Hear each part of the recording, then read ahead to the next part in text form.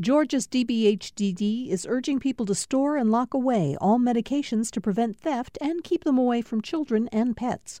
Old medications can be disposed at Dropbox locations. Dropbox locations can be found at opioidresponse.info.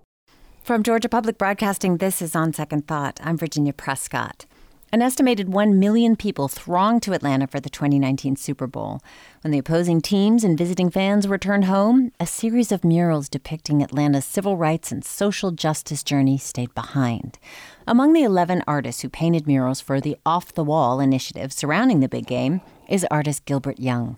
His iconic 40-year-old image, He Ain't Heavy, is now installed in huge scale on the side of an Atlanta apartment complex. Gilbert Young is here to talk about that and other aspects of a remarkable career. Welcome. Well, thank you. Thank you for being here. All right. So He Ain't Heavy, this is regarded as one of the most recognized works of your art. How would you describe it? What does it look like? Well, it depicts a man reaching over for the hand of another person, lifting and trying to lift him up. And what I did there, I did not join the hands together. I gave the space and the tension between the hands so that the consumer that is viewing the artwork would take it upon himself to be involved into the painting itself. And whatever your state of mind is, whether he can be able to accomplish that or not, it would be strictly upon the viewer to answer that question for us. So I left that question open, and hopefully that's, I think, why it was an important part of my history, because as 77 years old, I've been through the civil rights movement myself, and I came up with the ideas over 40 years ago when I was sitting in front of the TV and thinking, how can we had passed certain laws, and I was thinking, how could I express that? And what was the real, or I feel, the real condition that we can make a change within ourselves to better ourselves by if each one would take it upon themselves to reach back and help those who are less fortunate. When did you originally paint it? You said 40 years ago. Was that the origin? Yes, I was in Cincinnati at that time. I lived in Cincinnati. I've been here for over 23 years now. Well, and that's an interesting thing, too, because I believe that you came here to do another big, huge art project surrounding a big event, the Olympics. The Olympics. I came down for the Olympics, and somehow I got chosen as the artist to be involved in the Olympic worldwide contest with young people around peace. And I got to curate that project and be a part of that and working with groups here.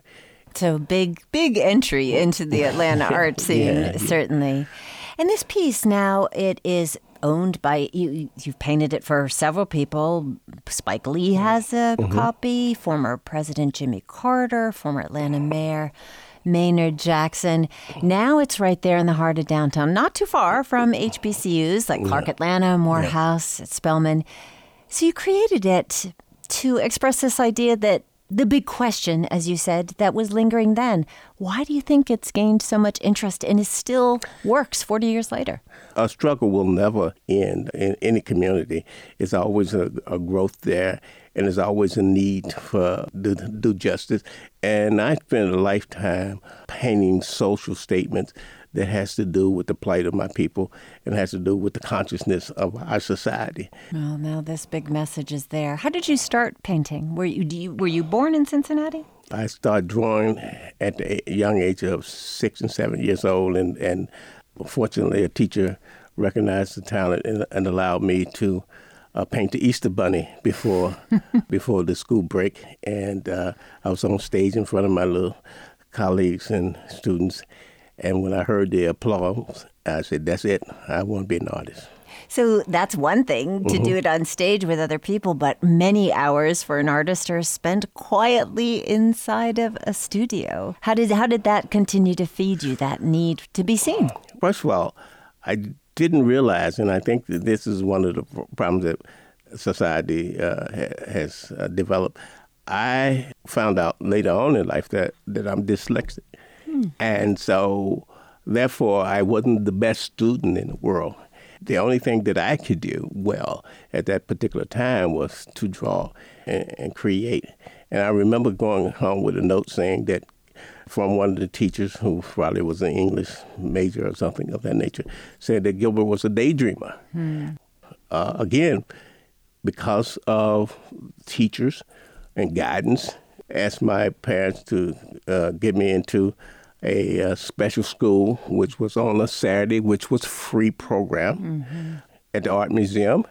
At 10 and 11 years old, I was traveling to the Art Museum on a Saturday, and I would just walk through this wonderful place and see all this great art, and then to sit there and be able to draw and get accolades from my community and from my family that I've done something well.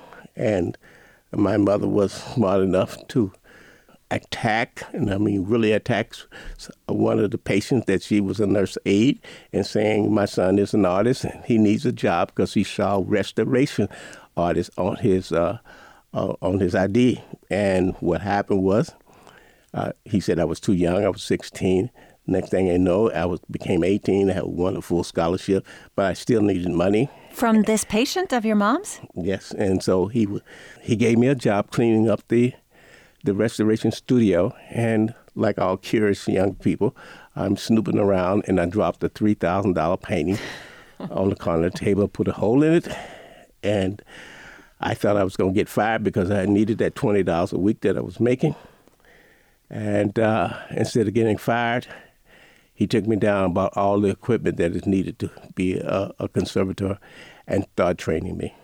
And I became, after 3 years, a full-fledged restorer and an artist at the same time. Wow. Gilbert Young is with us. He is an Atlanta-based artist, a fantastic artist, and one of the muralists featured in Atlanta's Off the Wall initiative. But he's actually celebrating or marking the 40th anniversary of a work that's really become iconic called He Ain't Heavy.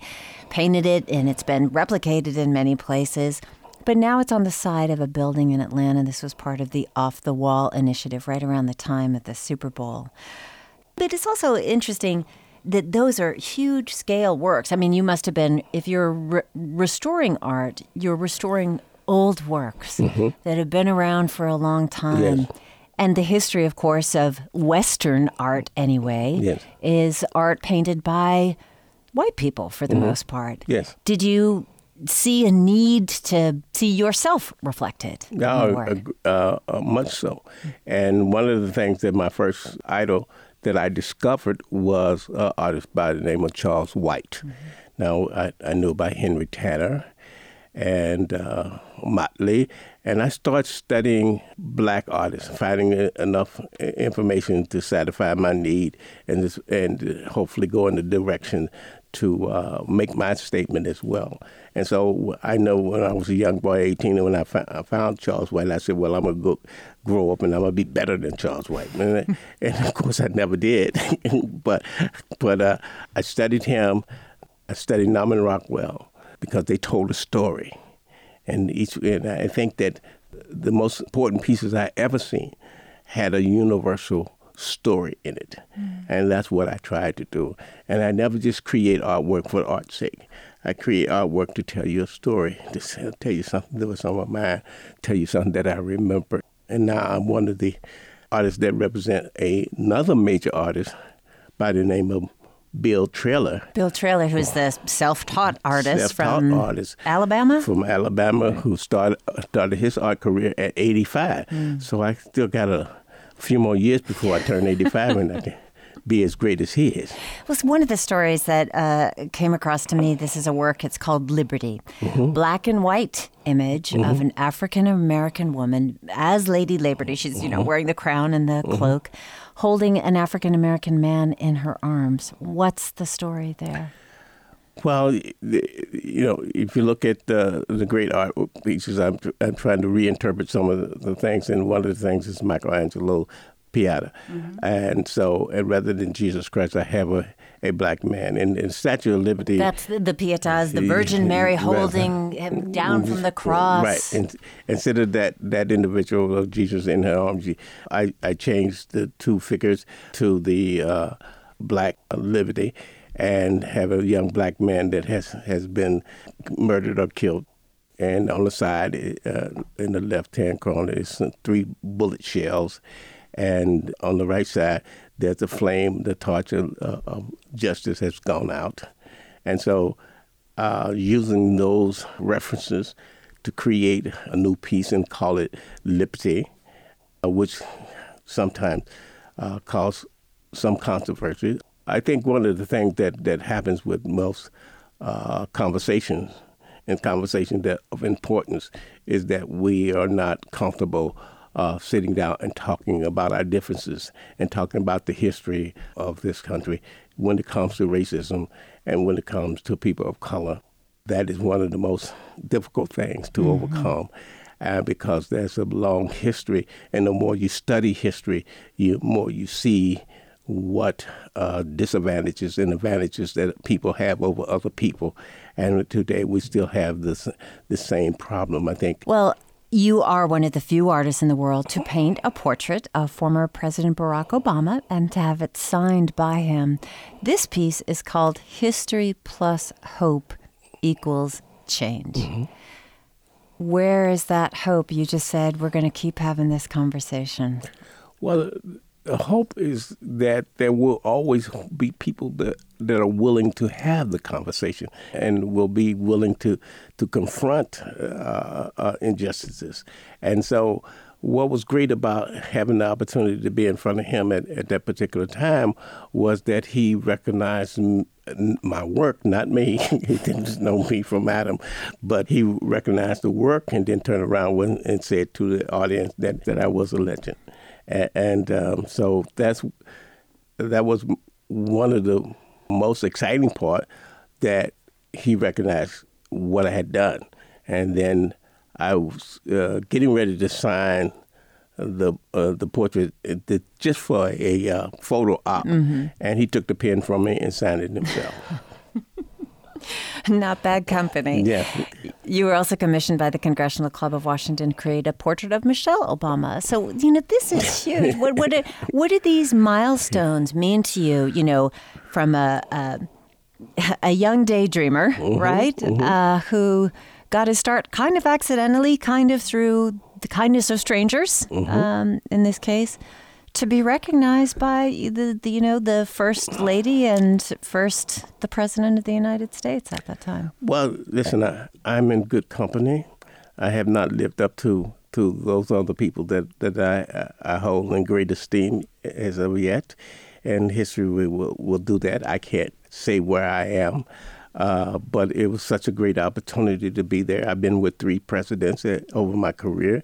And, I'm just a little kid from the West End who had a dream and I worked hard and to execute skills and so on. And just by the grace of God, being put in positions.